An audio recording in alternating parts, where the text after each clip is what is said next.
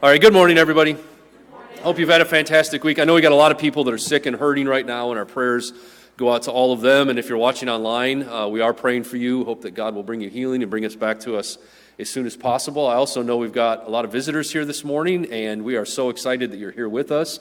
Hope that you've been made to feel welcome and comfortable, and I hope you'll be challenged and encouraged by the lesson this morning. We started a lesson last week, and we split it up into two halves, talking about how it is that we read the Bible. Not why we read the Bible, but how we read the Bible. In other words, when we open Scripture and we begin to read it, what kinds of things do we use, or what kind of tools do we employ to make sure that we are properly applying those Scriptures to our lives? And so we're going to continue that study this morning. Quickly, if you were not here last week, encourage you to take some time later this week to watch the first lesson so that this one makes more sense. And you can find that either on our Facebook page, on our YouTube channel, or on our website, which is mvchurch.org. But I encourage you to take a few minutes to watch that so that this might make a little more sense. Before we get into the lesson this morning, I just want to say a big thank you to everybody who worked so hard to make Friday afternoon, our trunk or treat, a success. It was great getting to serve the families of our community, and I had a blast personally. I love trying to figure out what is going through the minds of kids. Right? And sometimes it's hilarious, sometimes it's terrifying, but it's never dull. And so Paisley and I are at our trunk, and she was Snow White, and so Robin and I made a costume, and if you saw it, you know it was homemade. I was supposed to be Snow White's poison apple, right? Well, Paisley got excited, and she was off most of the time, and so I was just a lonely apple out of context. But what was interesting is kids would come up to me, and we had lollipops, and I would just hold them out, and they would come up with a big smile on their face, open their bags, and in the candy would go, right? And then I would get a chance to tell them how cool they looked and ask them about their costumes.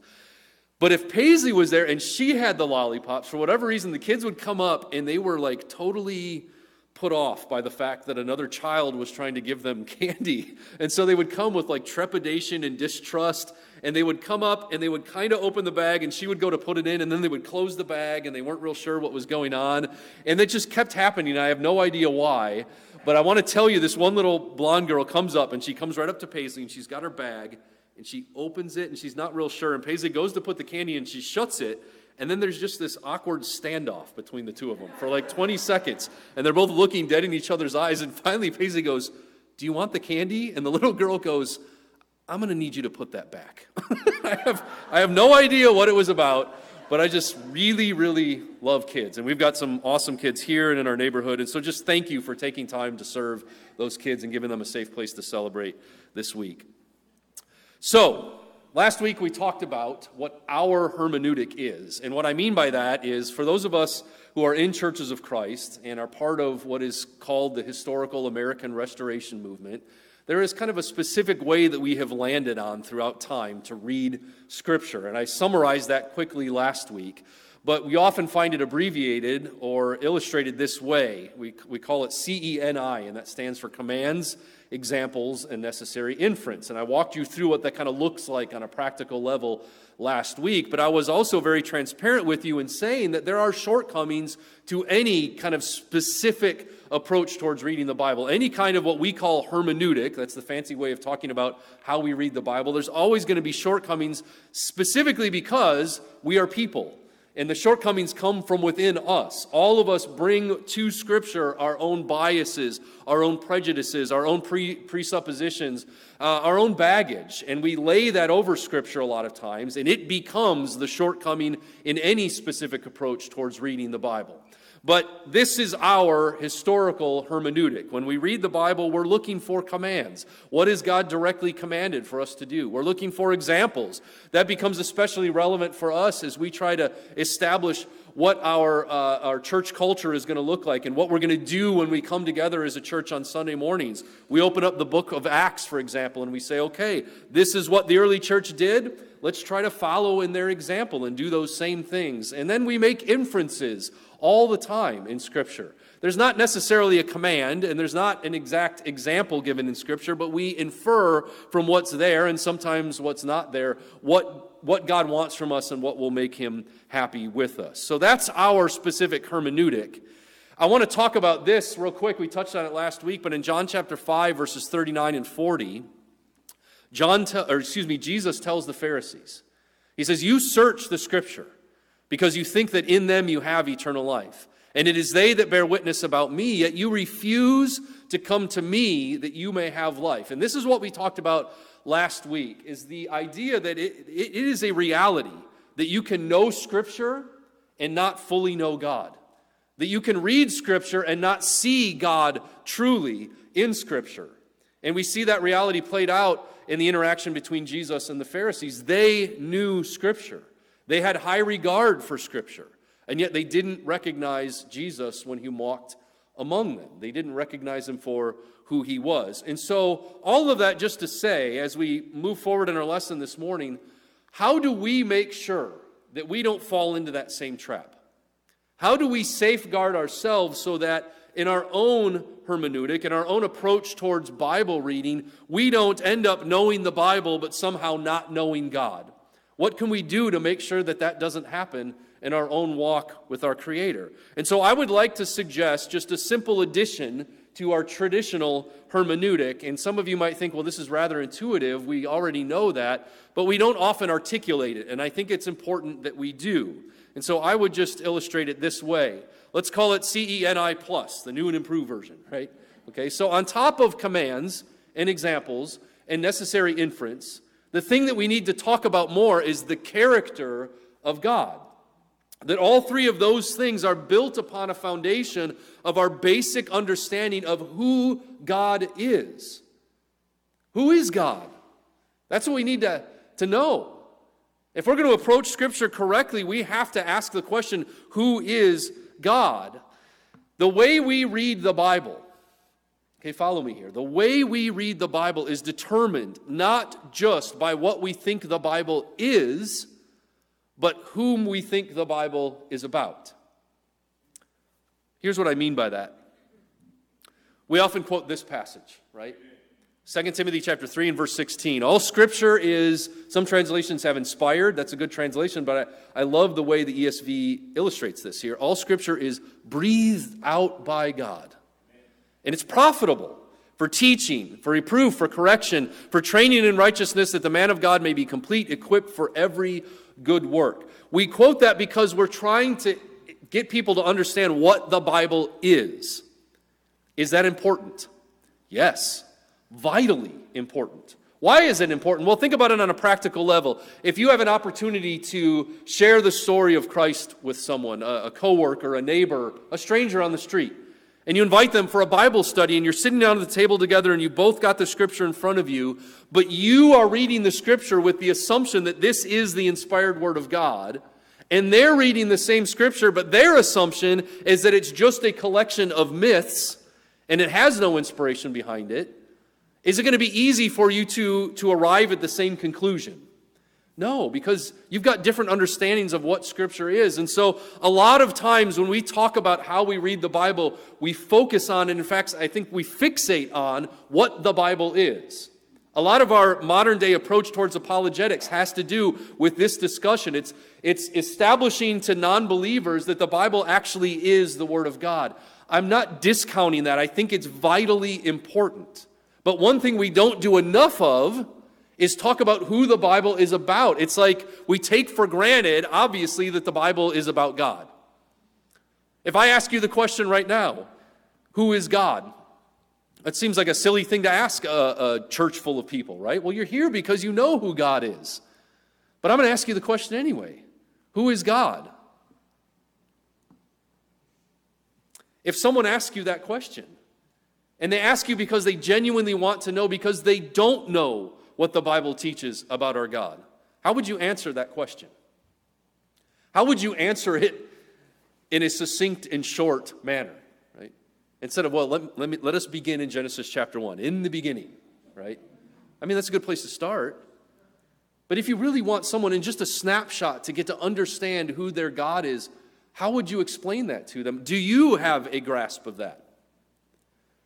Robin just got a new iPhone. You ever do that thing where you drop your iPhone and it's very gentle, but somehow the entire screen manages to shatter in a million pieces?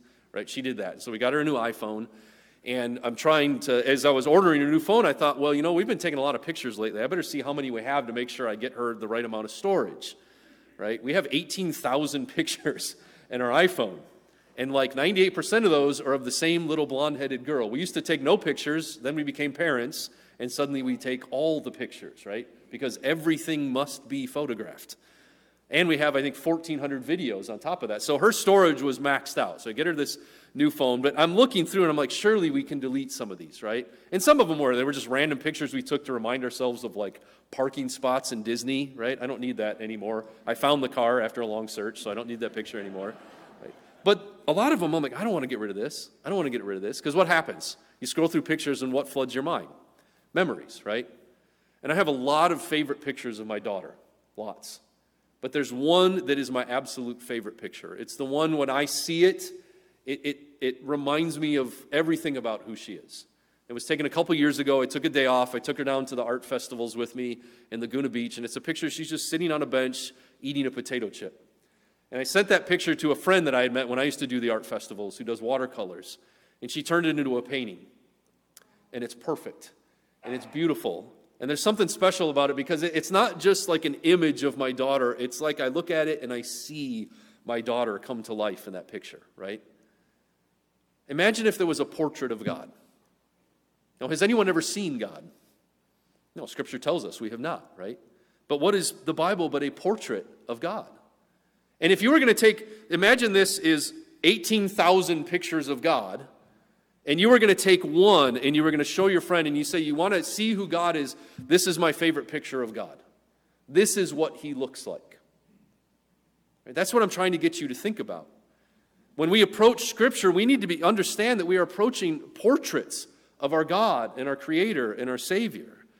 And it's this that is so essential to the way that we read the Bible, the way that you conceive of God, the way that you think about his character, the way that you understand him as Creator, as Savior.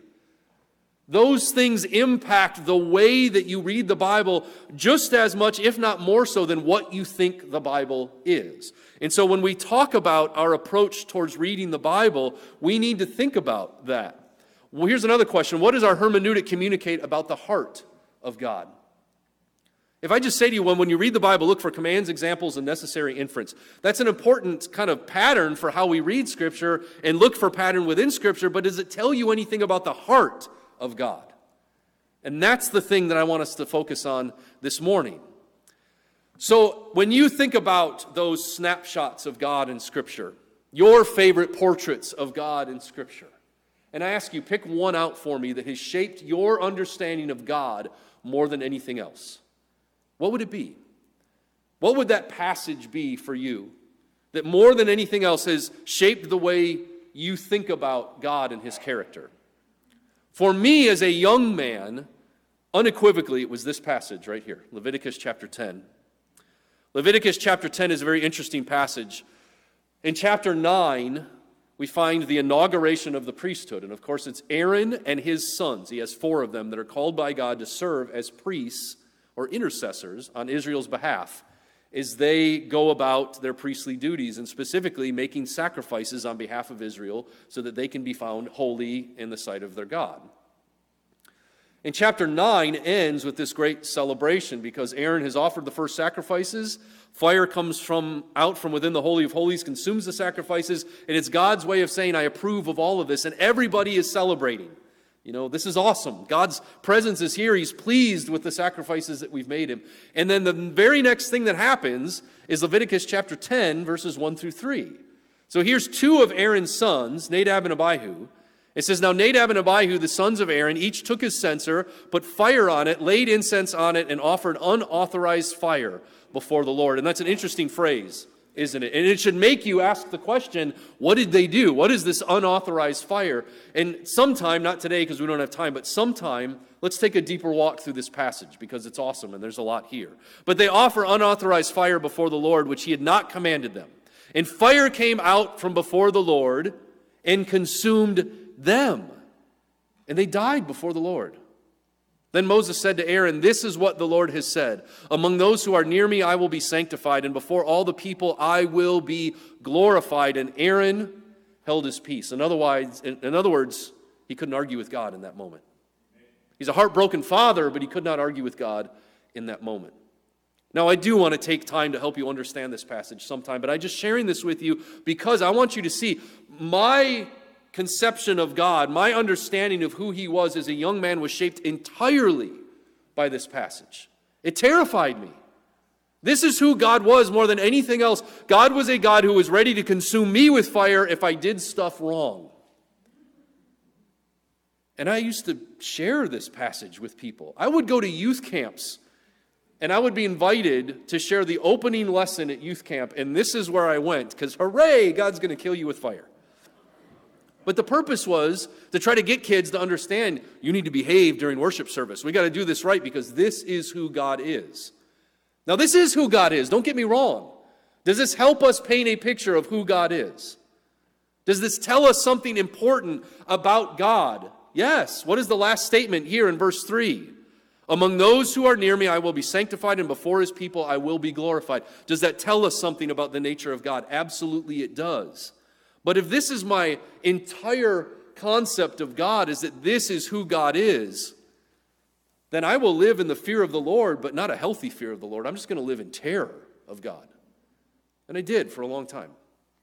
This shaped my understanding of who God was. And maybe some of you can relate. By the way, this isn't the only thing that happens in Leviticus 10.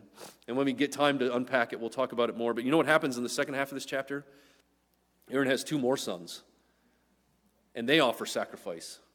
And they screw it up. But God does not consume them with fire. Isn't that interesting? We'll talk about why at another time. But there's more to this chapter. Here's another one that had a big impact on me and still does. Remember the story of poor Uzzah? David is moving the ark. He's not doing it in the way God told him to, but he's moving the ark. And it says, and when they came to the threshing floor of Nacon, Uzzah put out his hand to the ark of God and took hold of it, for the oxen stumbled. This has always been a very problematic passage for me. And if you know the story, you probably know why, right? Because we read this story through the eyes of Uzzah. Poor Uzzah, what did he do? He reached out to touch the ark. Why? Because the cart stumbled. So what is he doing? He's trying to keep the ark from what? Falling off the cart, right? But what happens? And the anger of the Lord was kindled against Uzzah, and God struck him down there because of his error. And he died there besides the ark of God. And I read that, and I still read it, and I'm terrified by it. Now, fortunately, the ark isn't here, and I'm not in danger of touching it, right? But again, this was how I conceived of God entirely in my youth. God is the God who is ready to kill Nadab and Abihu and ready to struck Uzzah dead because they screwed up. And in my mind, then any misstep I make before my God, he's ready to do the same thing for me. That's not a God who's inviting me into covenant relationship with me. That's a God I'm scared to death of. And that had a big impact on me. And it has an impact on David here, by the way. Look what happens next. And he died there besides the ark of God, and David was angry because the Lord had broken out against Uzzah. And David was afraid of the Lord that day. That's a passage you have to wrestle with. There's a lot of places in Scripture that we have to wrestle with, right? We end up like Jacob, wrestling with God. And what happened to Jacob when he came away from that? He came away limping, right? Sometimes the Bible will do that to you. Walk away with a limp because you wrestle with God, and it leaves its mark, doesn't it? You know, on Friday night after the trunk or treat, had an opportunity to spend some time with some of the youth group. We went bowling together. And again, I got to sit in on class this morning. They are amazing young people. Really amazing. Had an awesome time with them. And Stefan did a great job in class this morning walking him through 1 Samuel chapter 18. But there's some difficult things that happen in 1 Samuel chapter 18. And when we're bowling in this morning bowl, the kids were having fun kind of asking tough questions to the new preacher, right? And I love that. But they're asking questions not just because they're trying to be difficult, but because they really want to know the answers to these things. But the questions that are asking aren't the kinds of questions where you just go, book, chapter, verse, here's your answer, sit down next, right? These are complicated, deep questions. They are wrestling with God through the questions that they're asking, trying to figure out who he is. 1 Samuel chapter 18, God sends an evil spirit to torment Saul. What is that about? That's a tough passage, right? And the reason they want to know what that's about is because they want to know how that should shape their understanding of who God is. What does this tell me about the character of God? Or big picture questions like, how can David be a man after God's own heart, the man God chose to be king because Saul wasn't very good at it, and yet be a man with so much blood on his hands? How does that make any sense? How do we come to terms with the fact that God's anointed one is a broken person just like I am? What does that teach us about the character of God? These are awesome questions, but they're big questions. And as our young people ask those questions, I hope that you will never deter them from doing that. Because what are they doing in asking those questions but trying to sort out in their own minds who is God? Trying to figure out what his character is like, and can they fully trust him or not? When we read the Bible, it's not just about what the Bible is, it's about who the Bible is about. And I'm asking you to think about that this morning. When you read Scripture and you read about this God, who is he? Well, for me, he was this angry God who was ready to destroy and punish in any given second. Now, it's not that those passages aren't important. But if you're going to grab one portrait of God from Scripture, should it be those? In Exodus chapter 34, something amazing happens. Exodus chapter 34, and before I forget to do this, I want to give you homework for next week, because I know the new preacher coming in, the best way to earn your favor is to preach really long sermons and give you homework. That's the way that you guys are going to like me, right? Okay. This isn't really heavy homework, okay? I just want to ask you to read this week. I would love for you to set time aside to read Exodus chapters 32 through 34. To read them, preferably multiple times, and to meditate on those passages. And ask yourself the question, what are these stories telling me about the character of my God? And what we're going to do over the next few weeks is take a deeper dive into those stories. But I want to introduce one of them to you today, because this is a portrait of God I should have had hanging in the mantle of my mind the whole time. And yet it's one I was wholly unfamiliar with. I knew Nadab and Abihu. I knew Uzzah. I did not know this story. And the reason I'm sharing this story with you isn't just because I think it's cool, but because the biblical writers thought it was cool. If I ask you today, what is the most quoted verse in the Bible? What would you say? Honestly, I'm asking. John 3:16, probably easily, right? One of the most quoted verses in the Bible, right? Or Philippians 4:13 has gotten really popular lately. You know that one? I can do all things through a verse taken out of context. I'm sorry. I can do all things through Christ who strengthens me, right? We love to take it out of context. Right? We like these verses that mean something to us, bumper sticker verses, some people call them, right? We pluck them out of context and we make them really important. Now, John 3:16 is a great one to do that with, right? If you're going to know one verse, that's a great one to know. But what about the Old Testament scriptures? What about the Hebrew Bible? What is the most quoted verse in the Hebrew Bible? It's actually this one. Today, yes, Victoria, you're right, the one that people quote the most. But Exodus 34, verses 6 and 7 are the most quoted verses in the Bible. In other words, what I mean by that is these are the verses other biblical authors quote more than any other verses. So what does that tell us? It tells us that as Israel as a people were forming a picture of God in their minds, this is the passage that meant more to them than any other. This is that snapshot of God that they had in their mind. This is the story of how God takes Moses up on the mountain to give him the law. And when Moses comes down, he finds that the children of Israel had done what? You remember the story? They were very innocent in all this. All they did was throw their gold jewelry in the fire, and what happened? Out popped a cow, right? You remember the story? At least that's the way they told it, right? They needed a visible God to worship because Moses was taking too long on the mountain. God is mad. Moses is mad. So mad he smashes the tablets, right? You remember the story?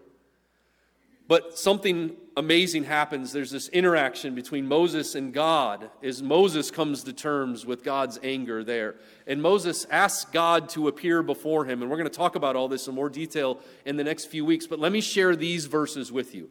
God appears before Moses, and God describes himself to Moses.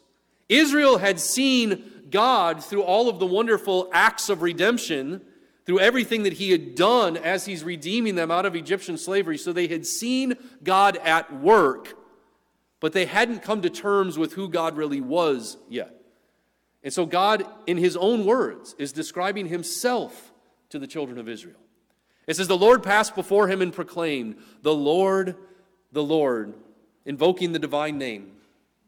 Yahweh, Yahweh, the Lord, a God merciful and gracious, slow to anger, and abounding in steadfast love and faithfulness, keeping steadfast love for thousands, that's thousands of generations, forgiving iniquity and transgression and sin, but who will by no means clear the guilty, visiting the iniquity of the fathers on the children and the children's children to the third and the fourth generation. A God abounding in steadfast love and mercy, but a God who has not forgotten justice. This is the portrait of God painted for us in the Hebrew Scriptures. And it's this passage that Israel used time and time again to remind themselves of who God was.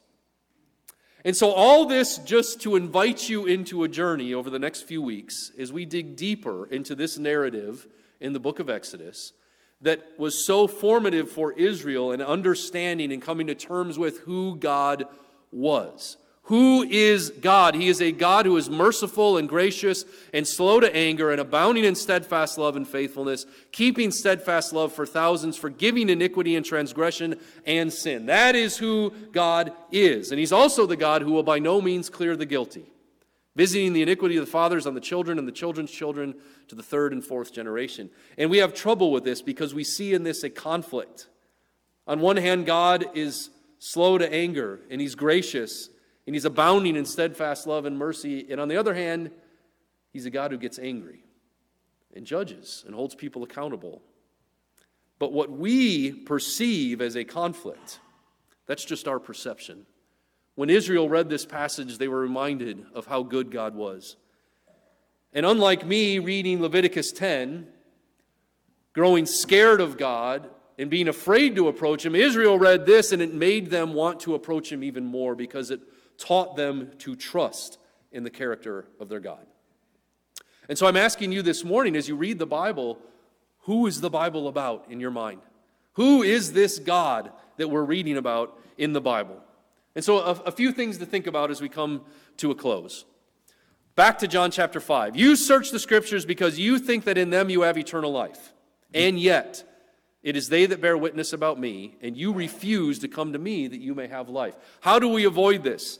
By truly understanding who God is and allowing his character to shape the way that we read Scripture, so that when our pattern, if we see a pattern in Scripture and it comes in conflict with the character of God, then we know that we've read that passage wrong. Simply put. What application does this have for us as God's people today, though? When we look at Scripture, what do we think we find in Scripture? Life, yes, but something more. Truth. We search the Scriptures because we think that in them we find truth. Do we? Do we find truth in Scripture? Yes, we do. But truth is not an abstract idea. Scripture tells us very clearly that truth is not just absolute, it's also personal. It's so personal, in fact, that it has a name. And his name is Jesus. And so what was that passage we read before the lesson started this morning? When Jesus says, I am the way and the truth and the life. And no one comes to the Father except through me. If you had known me, you would have known my Father. From now on, you do know him and have seen him. Hold on a second. How do we really know the God of the Bible? Through Scripture, yes, but only in so much as Scripture leads us to a deeper understanding of who Jesus is. It's through Christ that we come to know the Father. And it's only through him that we will ever find our way to the Father. So if we're looking for truth in Scripture, but the truth is not leading us to Christ and then through Christ to the Father, then something's gone horribly amok in our approach towards Scripture. Is the Bible a revelation from God? So go back to talking about what the Bible is. Is the Bible a revelation from God? I believe that. I hope you're here today because you believe that. The Bible is a revelation from God. That's the way it's portrayed. Is the Bible the ultimate revelation from God? And here's what I got to ask you to think carefully about what I'm saying. God has revealed himself most perfectly not through Scripture, but through the man, Jesus Christ. Some of you might want to say amen to that. Some of you might not be sure what I'm saying. Some of you might think the preacher gone cray-cray. Thank you. Right? But let me say it again. God has revealed himself most perfectly not through Scripture, but through the man, Jesus Christ. That does not diminish the importance and the authority and the value of Scripture. It's just saying that Jesus didn't come to give us the Bible. We have the Bible to give us a relationship with Christ. Scripture leads us to God. And that's the way that we need to approach Scripture. Hebrews 1 through 4. Do you remember this passage? Let me read it for you. Hebrews 1 through 4. Long ago, at many times and in many ways, God spoke to our fathers by the prophets. But in these last days, he has spoken to us, how?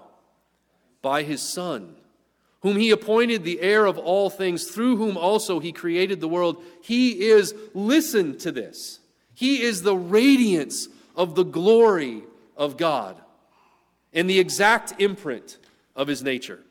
And he upholds the universe by the word of his power. After making purification for sins, he sat down at the right hand of the Majesty on high, having become as much superior to angels as the name he has inherited is much more excellent than theirs. I just want you to see that when you read the Bible, it's not just about pulling out arbitrary rules that God has given you and taking command, example, and necessary inference to make sure you're following the rules correctly. It's not that that's not part of it. That's not all of it. Even the Old Testament law, the law of Moses, we tend to reduce it to just a list of rules, right? And it becomes confusing to us. We read those and we think, well, why did God give some of these laws? But do you remember the heart of the law? You shall be holy, God told his people, as I am holy. In other words, I want you to know who I am, and in living this particular way, you get to join me in my character. And what's more is now Israel, in following those commandments God gave them and illustrating God's character through their own lives, become an example to the nations around them, drawing all people back to God. And this is what Scripture is inviting us to do, to see God's character shine through. We need to allow that character to be our overall guiding approach towards Scripture, so that we make sure we're not reading the Bible and somehow not seeing him or finding him through our approach towards Scripture. And so, one last passage here, I'll leave you with this. When my dad was the age I am now, I'm about to turn 43 next month, I would have been an early teenager. And I can remember very clearly in the little congregation we were part of, suddenly when he would lead singing, this is before slides, the songbook started to get further and further away, right? And I can remember thinking that was hilarious. And I made fun of him so much for that. Oh, you're getting old, you can't see well, right? And then he got reading glasses, and that made me make fun of him even more, right? Guess what I ordered 2 weeks ago? Reading glasses, and it's not so funny anymore, right? And specifically the reason I got reading glasses is because I've had contacts or glasses most of my life. I don't have great vision. But I noticed I think it was 2 Christmases ago, Robin got me this Bible I asked for, which was going to be awesome to preach out of, right? And I got up there the first Sunday, and I said, read with me, I have no idea what that says, because the font was too small, right? And so I ordered reading glasses for the first time, and I put them on, and suddenly Scripture becomes clear. You know where I'm going with this, right? What glasses do we put on when we read Scripture? Right? Sometimes our glasses make it fuzzy and it make it blurry and it just complicates things because we've got all this stuff we bring to the Bible and lay over it and try to read the Bible through all of our own garbage. But there are a pair of glasses we can put on that help us see Scripture clearly. When we read Scripture through the lens of Jesus as the Christ, the Son of God, Scripture becomes more clear than it could ever be otherwise. And I just remind you of what Paul told the church in Corinth when he talks about the fact that Israel, even to this day, if they don't understand who Christ is, when they read Scripture, it's like they're reading Scripture with a veil over their face. You can't see it clearly. You don't fully understand what it's all about. And he says, yes, to this day, whenever Moses is read, a veil lies over their hearts, but when one turns to the Lord, what happens? The veil is removed. if we allow Christ to be the lens through which we read the Bible, understanding that He is the one who most perfectly shows the Father to us, then we can safeguard ourselves against the temptation that we have to sometimes twist Scripture to fit our own agenda, and instead free ourselves to allow Scripture to speak to us in such a way that we can truly not just understand the will of God, but allow the will of God to take root in our lives and shape us and mold us more and more into His image every day. And it's that approach towards Scripture that I would like to invite you to try. Ask yourself, who do I think God is? And how does that impact the way that I read the Bible? And so what we're going to do over the next few weeks is go back into that narrative in Exodus 32 through 34, and talk about how it is that God introduces Himself to Israel. What it is that they're learning about His character, and how ultimately they learn to trust in Him because of the way that He interacted with them in those stories. And so I invite you back to join us on that journey. And as we bring this lesson to a close this morning, some of you might be thinking, I realize I don't really have a good picture of God in my mind. I'm not exactly sure who He is. And if you're in that situation this morning, don't be embarrassed by that. God is inviting you today, right here, right now, to know Him more fully and to trust Him more fully so that He can partner with you in impacting this world. And if you want to know more about the God who created you, and more than that, about the God who sent His own Son to die on your behalf so that you could live with Him forever, if you want to know more about that God, we invite you to join us as we do that. We're going to stand and we're going to sing a song here in just a second. As we do that, I'd like you to think about your relationship with God. And if you have any need at all, any way that we can serve you or your family this morning, please give us the opportunity to do just that. Let's stand, let's sing this song, and if you need anything from us, won't you come forward and let us know what it is. Let's stand and sing. Savior, He can move the mountains. My God is mighty to save. He is mighty to save forever. Author of salvation, He rose and conquered the grave. Jesus conquered the grave. So take me as you find me, all my fears and failures. Fill my life again. I give my life to follow everything I believe in. Now I surrender. Savior, He can move the mountains. My God is mighty to save. He is mighty to save forever. Author of salvation, He rose and conquered the grave. Jesus conquered the grave. Shine your light and let the whole world see. We're singing for the glory of the risen King. Jesus, shine your light and let the whole world see. We're singing for the glory of the risen King. Savior, He can move the mountains. My God is mighty to save. He is mighty to save forever. Author of salvation, He rose and conquered the grave. Jesus conquered the grave. Savior, He can move the mountains. My God is mighty to save. He is mighty to save forever. Author of salvation, He rose and conquered the grave. Jesus conquered